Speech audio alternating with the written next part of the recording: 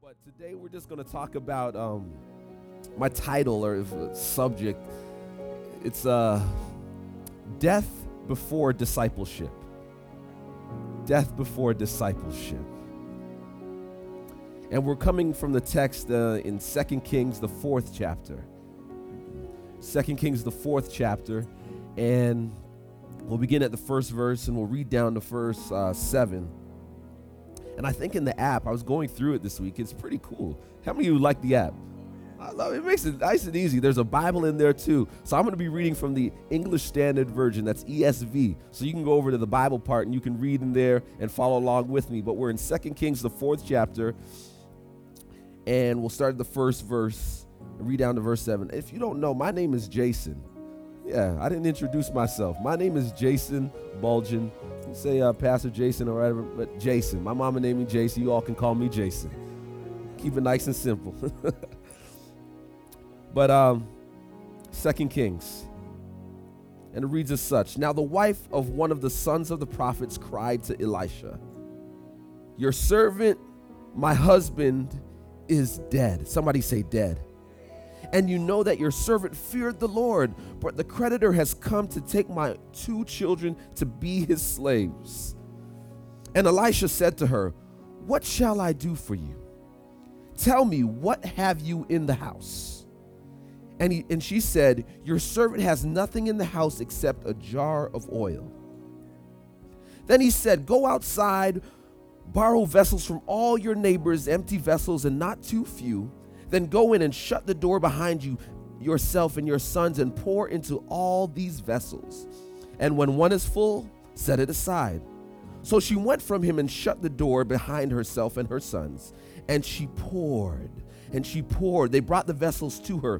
When the vessels were full, she said to her son, "Bring me another vessel." Somebody say, "Bring me another vessel." And he said to her, "There is not another." Then the oil stopped flowing. She came and told the man of God, and he said, "Go sell the oil and pay your debts, and you and your sons can live on the rest." Death before discipleship. Let the words of my mouth and the meditations of my heart be acceptable in thy sight. Amen. So change is an amazing thing. It comes with difficulty. Anyone here accustomed to change, has been through some changes? Anyone here has been through some changes? See, most change requires an adjustment. Change can require something to be done a little bit differently or something to be tweaked. Change can require departure from your normal routine. Somebody say normal routine. And it can require you to change to become more effective or more efficient. How many want to be more effective? More effective, more efficient. Some change we initiate and some change we react or respond to. Change is happening all around us. When I was coming into church today, I had to change where I was parking because of the construction going on. I had to come around the back. There was change. Somebody say change. There's change in temperature. Last week was really hot, and then we started to get real cool. And there's change in temperature. There's change in economic status. There's changes of jobs. There's change of circumstances. There's change all around us. And some of us have had to go through the process of changing churches. There's change. With all the change that happens in our lives, I've come to understand one very important thing. People don't resist change. They resist loss. So what does that mean, Pastor Jason? People don't resist things happening differently. People don't resist things changing around them. They ask the question, what am I losing? What are you taking away from me? When you're at a job and they want to change a certain way of doing things, you don't look at it as change to do something better. You're like, what are you taking away from me? What am I not able to do anymore? What don't I have access to anymore? Change. So we're not necessarily resisting the change, we're resisting loss. It's not what I will gain, it's not what I won't have, it's not what I will inherit, it's what I will forfeit. What will I forfeit? Change is not about changing, it's about what I'm losing. Somebody say losing. See, Elizabeth Kubler-Ross, she first proposed 5 stages. I'm holding up 2 hands. But 5 stages of grief in her book, Death and Dying. The first stage is denial and isolation. So when you're going through loss, you deny the loss. This can't be happening. You know that this can't be happening. Why is this happening? This can't be happening. And then you have some anger, the second stage. You're mad at this change that is going on. Why is this change going on? You're angry. Your fists are balled up. You start to hyperventilate. You get angry. Your face gets all flushed and red. Angry. And then you get to the stage where you start to bargain.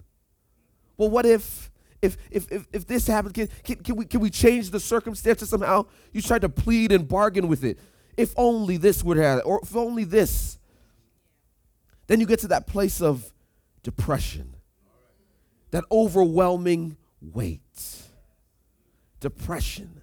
And then finally you have the stage of acceptance, where you say, thy will be done. But when it comes to loss, we experience these stages in a variety of ways. The way I go through the stages may not be the way you go through the stages. The way you express these stages in the picture of loss is exclusive to you. And we find our widow in this text facing loss. And the question becomes, how do we survive the death or the loss or the change in our house? How do we survive this? So let's walk through our text and find out what the text says. So we're in verse 1. It says, now the wife of one of the sons of the prophets cried to Elisha, your servant, my husband, is dead. And you know that your servant feared the Lord. But the creditor has come to take my 2 children to be his slaves. Now there are some serious issues here in this first verse. The first issue, somebody say death. Her husband is dead. Her husband, the one that she's loved, the one that she's given her all to, is dead. She has him no longer, the one who provided for her. Her amazing one, her Casanova, the chief of her household. He's gone, her Superman. He's gone. Her everything is gone, and now they're about to take the next best thing. Her sons. So you have death, and then we have a debt. Somebody say debt. And because she has this debt, they're about to take the only thing she has left, her sons. Do I have any mama's boys in the house? I'm a mama's boy, yeah. That's right, I'm mama's boys. But they're about to take her only 2 sons. And the crazy thing about it is these sons are probably the only outlet that she's able to use to pay those debts. Her husband was the provider. Her husband went out and worked for the prophet and sent money home and took care of the household. And now her sons are the only ones who are able to come in and step in and fill that void and work and take care of mom. And they're about to take her sons to be slaves. There's a problem. There's death, and then there's debt. That's a loss. That's some changes. So how is she going to handle this? And are any of us on the verge of losing something? Have you ever been on the verge of losing anything in this life? All that you hold dear is on the verge of being snatched away. What you thought you were comfortable in, what you thought was just going to be smooth sailing, is suddenly snatched away. Have you ever been there? The plan that you mapped out, how you were going to go from this step A to step B to step C, and then you'd wait a little bit, and then you'd hop over to step D. You had it all mapped out. And then suddenly change comes and turns everything upside down. The job is gone. The resources are gone. The car breaks down. Don't have money to fix the transmission. Change. Unexpected change. What you love and everything you built is getting ready to be snatched away by the hands of someone else. But I came to encourage you and remind you that any loss that you've experienced is an opportunity. Somebody say opportunity. For God to release new life in your situation. Who's excited about new life?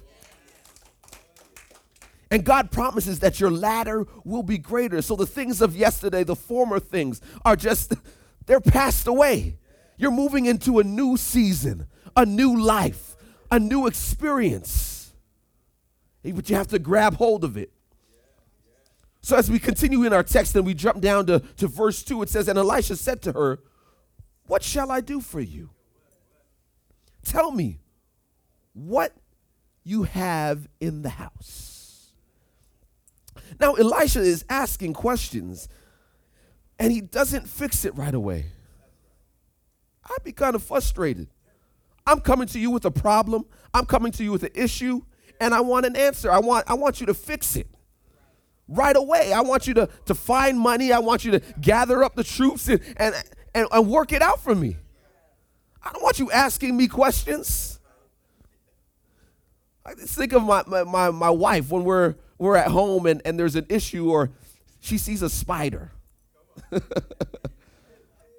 Or even my daughter, when she sees a spider, they're deathly afraid of spiders. And I remind them that God has given them dominion over every living creature. But they're still afraid, and they call out to Dad. They call out to me to come save them from these little spiders. But if I come and I approach it, what would you like me to do for you? As opposed to just going in and getting the spider, grabbing some paper towel and doing what I have to do to get it. If I come in asking questions, they're not going to be too happy. They're going to have an attitude. Well, why can't you just what? Attitude. If there's a problem, Jason, just fix it. Somebody say, just fix it. Just fix it. If the sink is backed up, well, what do you have under the sink? Just fix it. What do you have in the house? Don't ask questions, just fix it. Some of us have walked away from our blessing simply because somebody decided to ask us a question. Someone asked a question about our ministry. Someone asked our question about our motives. Someone asked our question about our budget. Someone asked a question about our friends. And because we didn't like being asked a question, we walked away from the blessing God was about to bestow on us. Are you with me? And when they asked the question, we got to a place where we didn't want to answer, so we weren't honest. We didn't give an honest inventory of what was in our house. And your ability to be honest about your inventory, the inventory in your house, will release the blessing for your house. Are you with me? Your ability to be honest about what is in your house will release the blessing for your house. How many of you need a blessing for your house? Yes. I need a blessing for my house. So if I'm not preaching to you, I'm preaching to myself. So you don't have to get, I'll preach to myself. But I need a blessing for my house. I need a blessing for my family. I need a blessing for my children. I need a blessing for my parents. I need a blessing for everything that I touch. That's the kind of blessing I want. I want a blessing that supersedes me, that goes before me, that before I even get in the room, the people feel the presence of God coming before me. Before I get to the job, there's a different aura in the room because God has gone before me. Anybody want that kind of blessing? Where God just prepares a way, God just breaks down walls, God changes things before you even arrive. I believe God can do that. But you have to be honest.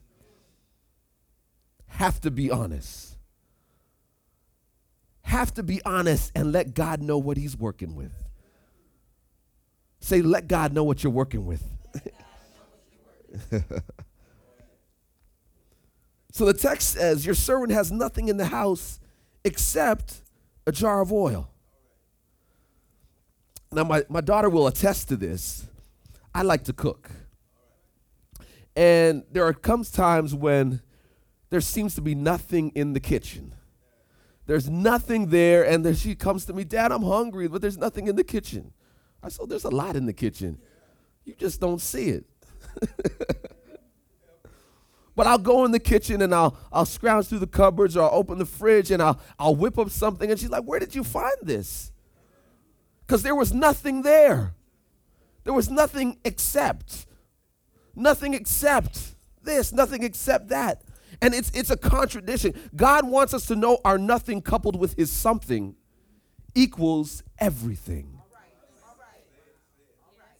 Our nothing coupled with his something equals everything. Somebody say everything.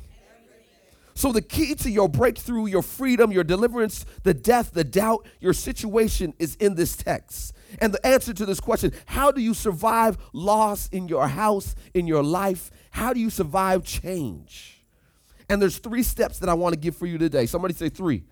3 steps. Then he said in verse 3, go outside, borrow vessels from all your neighbors. Somebody say all.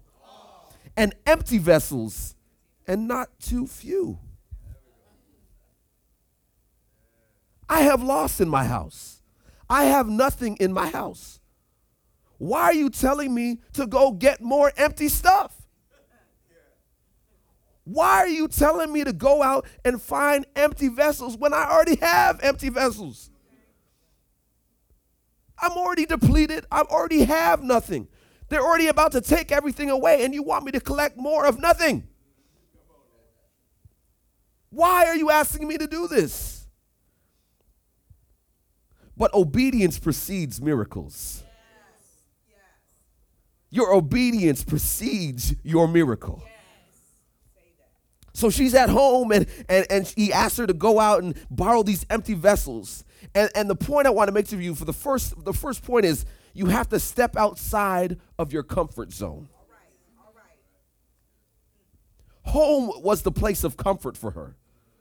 Home was the place that she had made comfortable for her and her family. She probably hung a picture on the wall. She had a couple vases in the corner. She had a nice area rug. She had found the perfect couch with the perfect color to accent the rug and the colors within the rug. She knew how to make this home comfortable, and it was beautiful, and it was her place of comfort. Any woman know what I'm talking about? How to make a home, make a house a home. And it suited her needs. It was her safe place. It was the last safe place she had. And he wants her to leave and go into the neighborhood and find some empty vessels. Leave her place of comfort and go out into the community.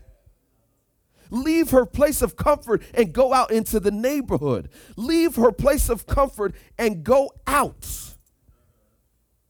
The widow was empty because of the death in her house, and he's asking her to go out and find people, go out and make connections, go out and get some more empty vessels. See, Elisha says, go outside and find as many people who are losing in life and bring them back to your house. Are you with me? Elisha says, okay, you have empty jars, but I need you to go find some other people with some empty jars. You're going through a loss, and it seems like your house is depleted. Go outside, go in the neighborhood, and find some other people who have some jars that are depleted. Go out and connect with some people who are going through something just like you.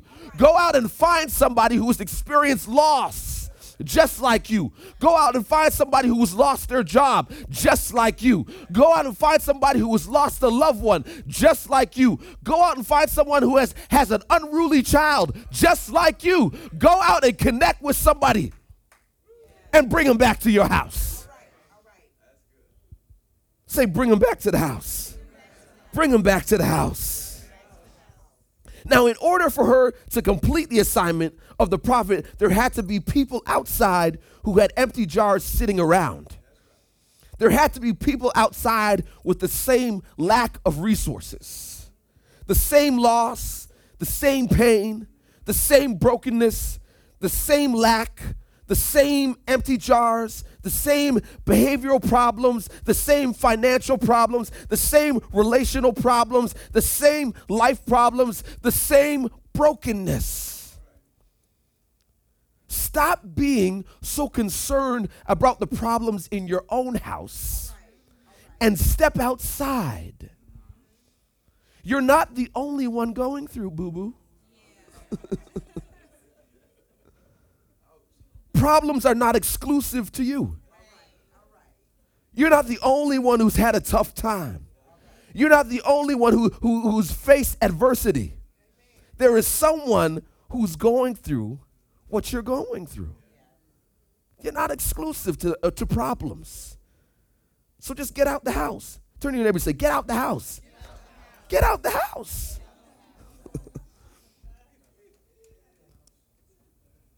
So the funny thing is, Elisha did not ask her to borrow oil or flour. Because, back in the day, you would just go across the street. I need some oil, need some flour.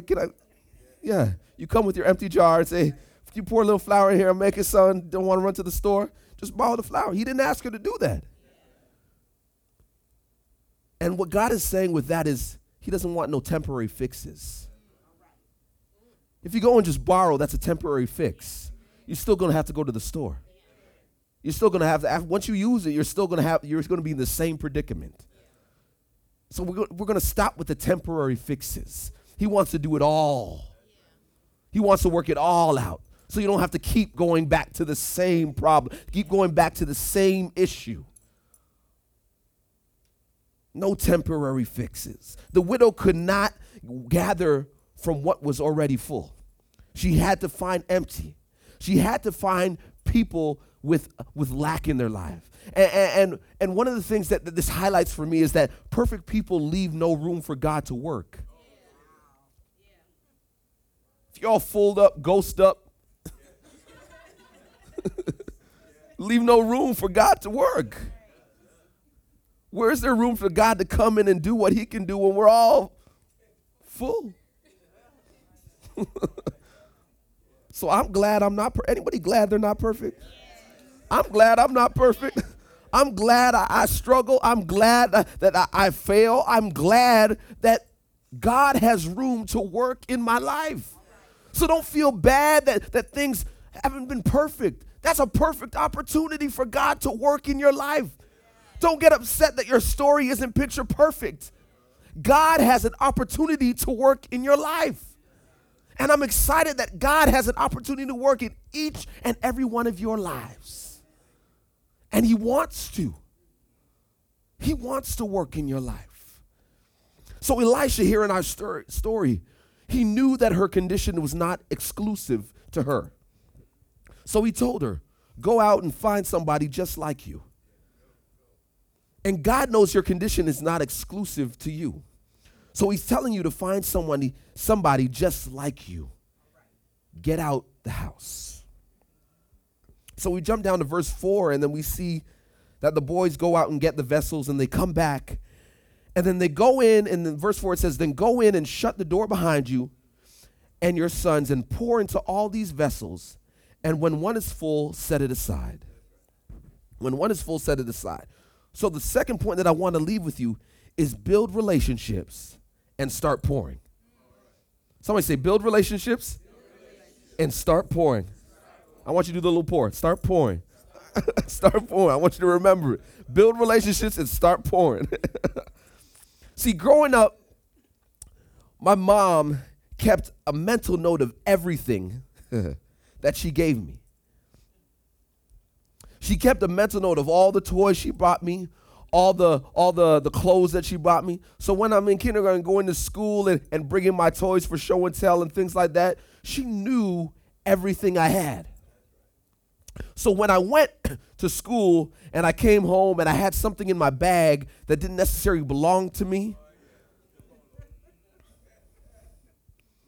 there was many questions. Yeah, oops.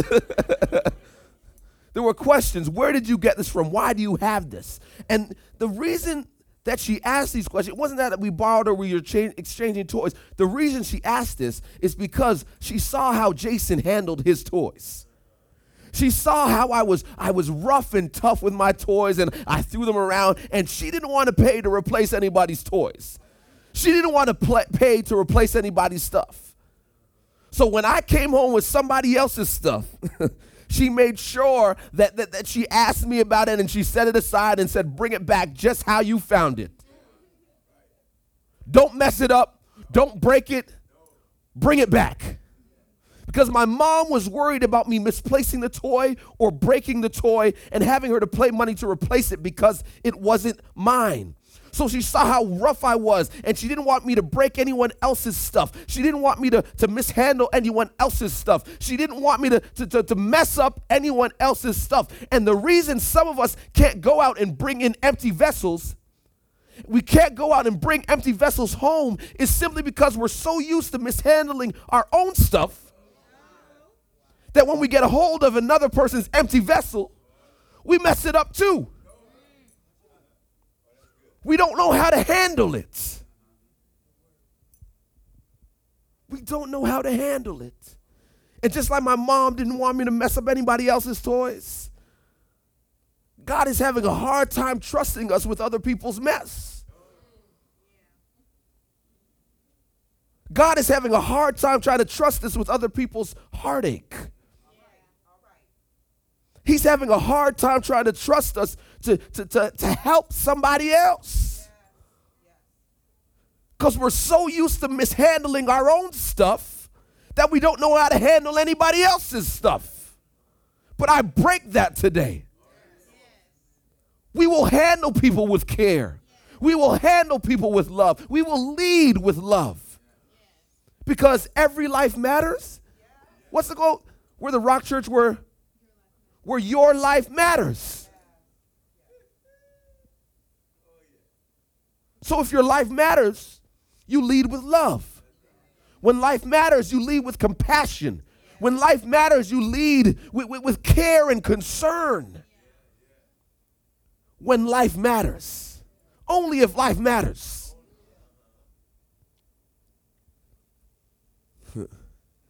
So we bring things into the house and we talk bad about it. We bring things in the house and say it smells funny. We bring things into the house and say it doesn't quite fit in here. We bring things in the house and say, oh, it's too old or it's too young. We bring things in the house and speak about it because it doesn't look like what we're used to in our own comfort zone. It doesn't fit in our house. So we have to stop mishandling broken vessels. The arrogance has to leave.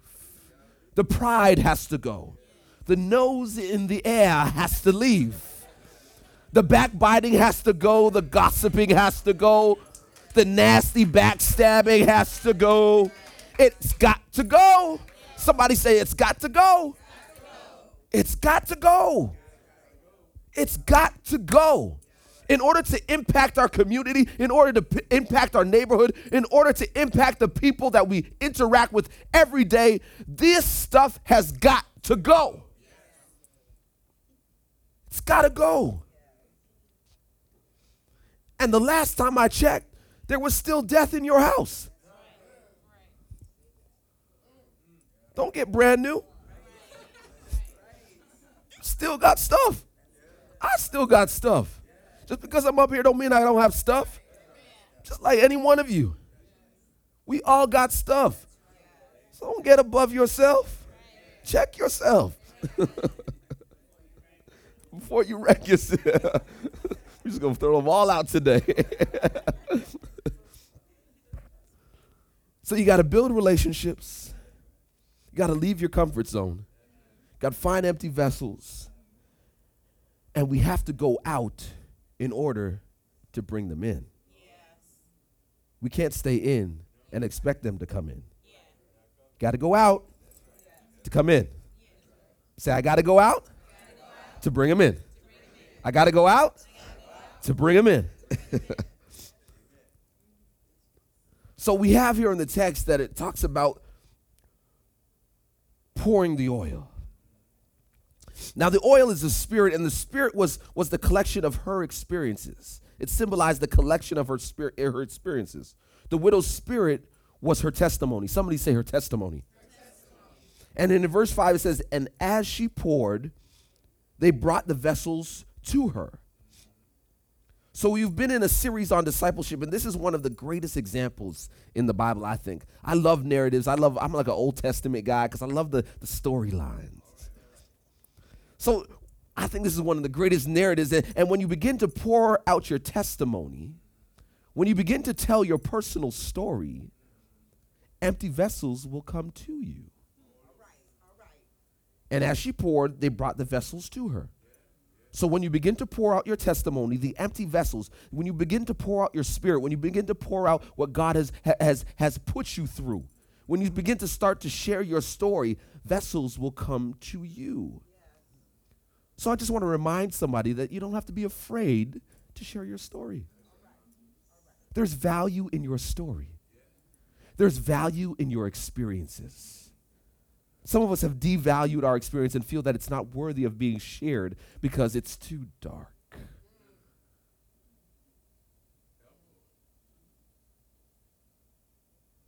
It's too ugly.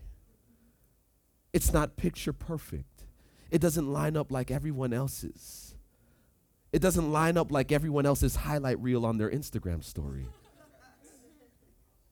It doesn't line up. But I want to remind you, you don't have to be afraid to share your story. Your story is what's going to bless somebody else. Do you believe that today? Your experience is what is going to bless somebody else. If I, as a parent, never sat down and talked with my son or my daughter and never shared what I went through, they'd be at a deficit. So why do you think anyone else wouldn't be at a deficit if we don't share, if we don't communicate? And one of the craziest things in culture today or in the church today and all over today is the disparity between generations. The sharing of stories from generations down to generations down to generations. That's how things have been passed along for years, for centuries. And it seems like we're getting away from sharing and having that intergenerational connection. I love talking to my grandmother. I love talking to my grandfather. I love sitting around with some seasoned people because there's something that needs to be transferred, and it goes both ways. As things are transferred down, things can be transferred up. I can show you how to use an iPad. I can show you how to maneuver your iPhone. I can show you how to swiftly move through the app so you're not stuck behind in service. I was struggling this morning. I was like, where is this declaration? She had to help me. And I ain't even old. I'm not that old. But there is exchange from generation to generation that goes both ways. Don't be afraid to share your story. So the third thing now in our text that I want to leave with you is that it says that she kept pouring. Somebody say, keep pouring. Her job was to pour. Her job was to share her life. Her job was to share her testimony. And look at how many people were blessed by her obedience. So that means you need to join a ministry or connect with something, get involved, make a new friend, speak to your neighbor. When was the last time you talked to your next door neighbor? How long you been living there? When was the last time you just sat outside, had a conversation, told them to have a good day, told them, hey, I'm praying that you have a great day? Nothing funny. Don't have to get all weird about it. Just have a conversation. And you'll see walls start to come down. You'll see people begin to be disarmed. A smile goes a long way. When I was a kid, I used to listen to this radio show, and I sent it. I had to mail in my letter to get a little prize. And what came with the prize was a little wall, a fridge ornament. And it said, a smile is a curve that sets things straight. Used to have that on my fridge as a kid. And I remember it to this day. A smile is a curve that sets things straight. Smile. Try it right now. When you go out in the lot, smile. It'll set some things straight. And if you're really excited, if you really want to try something new, I dare you to skip to your car in the parking lot. Try to be angry and skip. I dare you to try. Dare you to try and be angry and skip. I've never seen an angry person skip. That would be the awkwardest thing ever. But smile and set some things straight. Smile and break down some walls. Smile and break down some strongholds. We make some things bigger than they have to be. And if you just come with a peaceful spirit, come with a sweet spirit sometimes, it will transform some relationships. It will transform some situations. And some walls will begin to come down. So just let's recap our story. We've gone outside and stepped out of our comfort zone, right? We've built some relationships. We've brought back the empty vessels and we've started to pour. And then what are we pouring now? We're pouring our testimony into the empty vessels. Somebody say pour. And then we pour out the stories of how Jesus kept us when our husband died. Somebody say pour. We pour out the stories of how Jesus kept us when the wife left. Somebody say pour. Pour out the stories of how Jesus kept when you lost your job. Pour. Pour out the stories of how Jesus kept you when your bank account stayed overdrawn. Pour. Pour out the stories of how Jesus kept you when the relationship ended. Pour. Pour out the stories of how Jesus kept you when you're strung out on drugs. Pour. Pour out the stories of how Jesus kept you when you were standing on the corner getting that cash. Pour. Pour out the stories of how Jesus kept you when you were sleeping around with everybody. Pour. Pour out the stories of how Jesus kept you and you didn't get no diseases. Pour.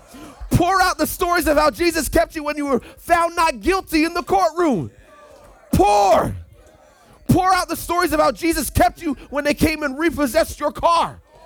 Pour. Pour out the stories of how Jesus kept you and is keeping you now.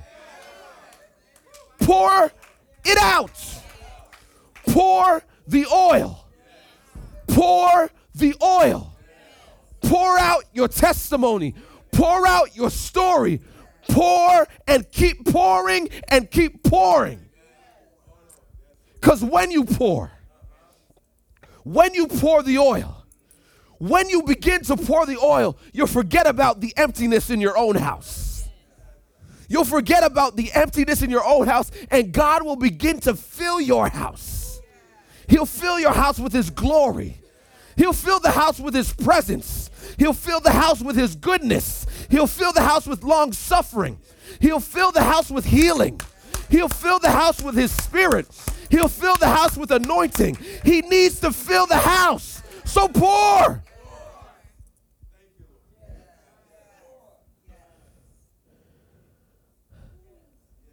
Pour. When you pour the oil, God will keep sending empty vessels.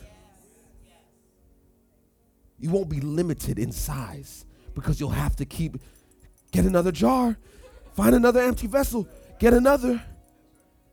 This will expand.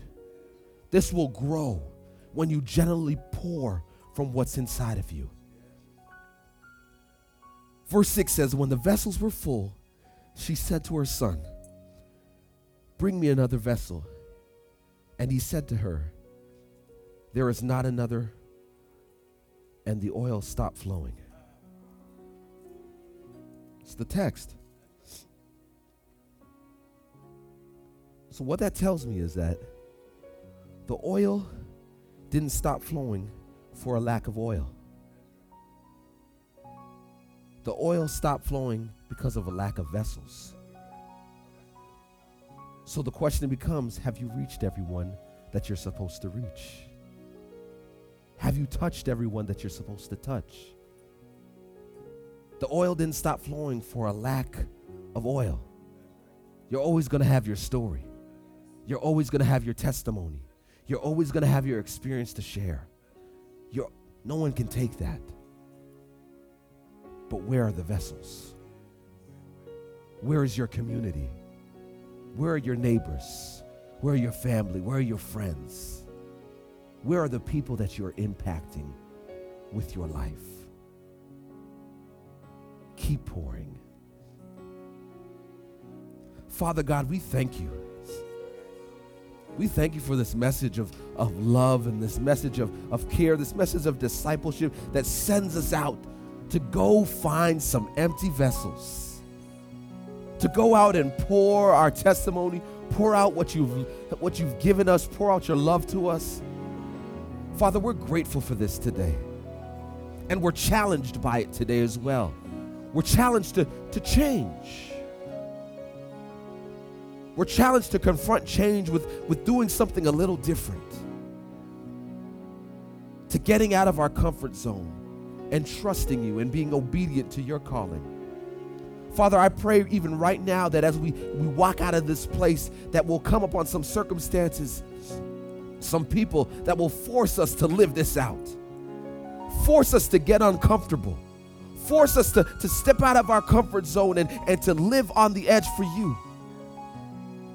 Father, I thank you for what you're doing in the lives of your people here at The Rock. I thank you now for Pastor Fred and his wife. I pray that you will even bless them even now wherever they are. And let them lead the way with love. Let them lead the way with compassion. Let them lead the way as you have given it to them, Father. And Father, when all is said and done, I want to see everyone under the sound of my voice in your kingdom. So help us to remain faithful. Help us to finish out the work here on this earth. Help us to go and make disciples. Help us to be strong and courageous, because you are walking with us wherever we go. You are going before us and you will lead the way. So Father, give us that boldness to get out and to keep pouring. Thank you for your word. Thank you for your love. Amen.